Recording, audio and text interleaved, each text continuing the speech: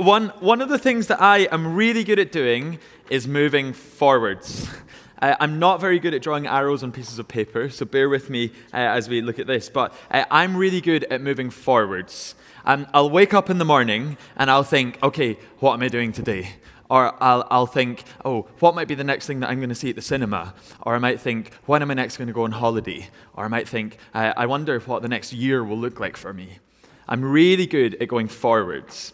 And I wonder if some of us are like that as well. Some of us might think, oh, what's my school teacher going to be like when I get back after the summer holidays? Or when is my next holiday going to be? Or what's the next post on Instagram going to be? Or what might my next job be? Or should I move house? Or how can I do this thing with my family?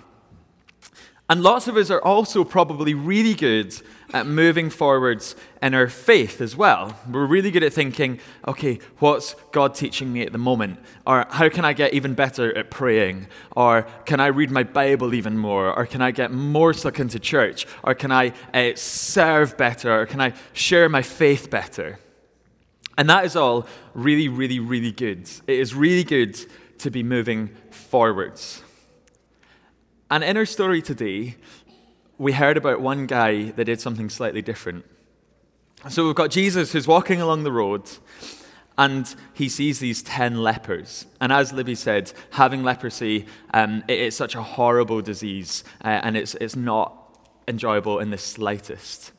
And the thing about people with leprosy back then is they were not allowed to mix with anybody else. So they would have been a little bit away from Jesus when they shouted, God, have mercy on us, have pity on us.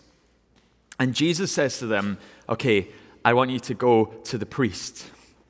So the 10 men with leprosy, they start moving forward thinking, are we going to be healed? Let's go and find the priest. And then, of course, on the way, they then realize, oh, we've been healed. We don't have leprosy anymore. We don't have lipstick on our hands anymore. And 9 of the men kept going forwards. We don't know what they went on to do, if they kept going to the priest or if they went back to their friends and family, like Libby said, or they moved on to the next thing. But one of the men, he did something different. He went back.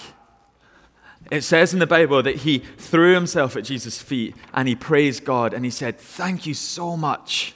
He went back to see Jesus. He said, thank you, you've healed me. He was so overwhelmed with thankfulness that he went back. Now, the thing is this man, he was a leper, so he would have been used to not mixing with people. He was also a Samaritan. And back in those days, Jews and Samaritans, they didn't mix together either. So this man had 2 really good reasons to not go back to Jesus. Because he was used to not mingling people with people because of leprosy, and he was a Samaritan. But still, while the other 9 kept moving forwards, this man ran back to Jesus, and he said, thank you so much. And I wonder this morning if we need to learn from that man and think, how do we go back to Jesus? And of course, I don't mean going back by saying that we suddenly stop growing in our faith or we stop thinking about what's next for us. I just mean, what does it mean to go back to Jesus, to remember that everything good comes from Jesus, to remember that it is Jesus who loves us coming back to him and being thankful. So I wonder what the things that we're thinking about moving forward are, and then how we can flip them backwards. So maybe the thing that you're asking right now is, God, please help me have a good year at school. Let me have a great teacher. Maybe on the first day back at school, it's then saying, Jesus, thank you that I had a great day today. Maybe it's, God, help me think what's next in my career. Then, Jesus, thank you that you're answering prayers there.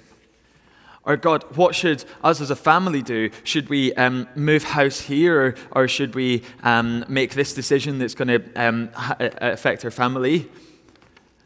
God, thank you that you've been faithful. Thank you that we've seen you answer prayers. Or maybe it's, God, can you heal me of this? God, please take this away from me. And then it's, thank you for doing that. But then, of course, the reality is sometimes the things that we ask Jesus for, that we pray about, we might not necessarily see the answer to a prayer that we're looking for, or we might not quite be sure what the answer is yet. There might be, again with healing, you might be saying, God, please take this away. You might not see anything happen yet, but we can still go back to Jesus and say, Jesus, I know that I haven't seen an answer to this prayer yet, but thank you that you're faithful. Or thank you that you still love me. Thank you that you still sent Jesus to die for me. In the story, you've got the men with leprosy moving forward. And one of them says, now that I've been healed, I'm going to go back to Jesus. And then the response that Jesus has to him is he says, get up and go. Jesus says, go and tell people about me. Your faith has healed you. Rise and get up and go. And so this morning, my challenge to us is for us to remember that it's really good to be moving forwards. We think, what's next in my life? How am I growing? What might be coming up in the next little while? But let's remember to go back to Jesus and thank him for what he's done. And then we remember that when we go back to Jesus, he then says, brilliant, I love that you've come back to me. Now, go. Go and tell people at work what answers to prayer you've seen. Go and tell your friends at school why you're thankful. Go and tell other people in P's and G's why you're thankful. Go and tell your friends and your family what Jesus has done for you. But all the way, let's remember that it's really difficult, but it's really great to be able to look back and say, thank you. For me, just this last week, I have been preaching at a camp up north at Abernethy, and I was really good at doing the, God, please speak to me. God, please help me know what you're trying to say. God, please answer these prayers. I was rubbish at the end of each session to remember to say, God, thank you that you spoke tonight, and thank you that you gave me words. Thank you that people became Christians. And so for me, the thing that I'm thinking about is especially because I'm a professional Christian. I get paid to pray, and I get paid to ask Jesus to move things forwards.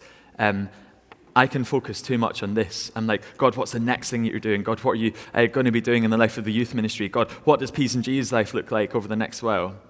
And I think God's challenging me this morning to remember to say, hey, do you know what? This is really good, but being thankful is really important too. Coming back to Jesus, throwing yourselves at his feet and saying, Jesus, thank you for all that you've done. And so Libby's going to come up just now and explain to us how we together might take the chance to go back to Jesus and thank him for what he's done.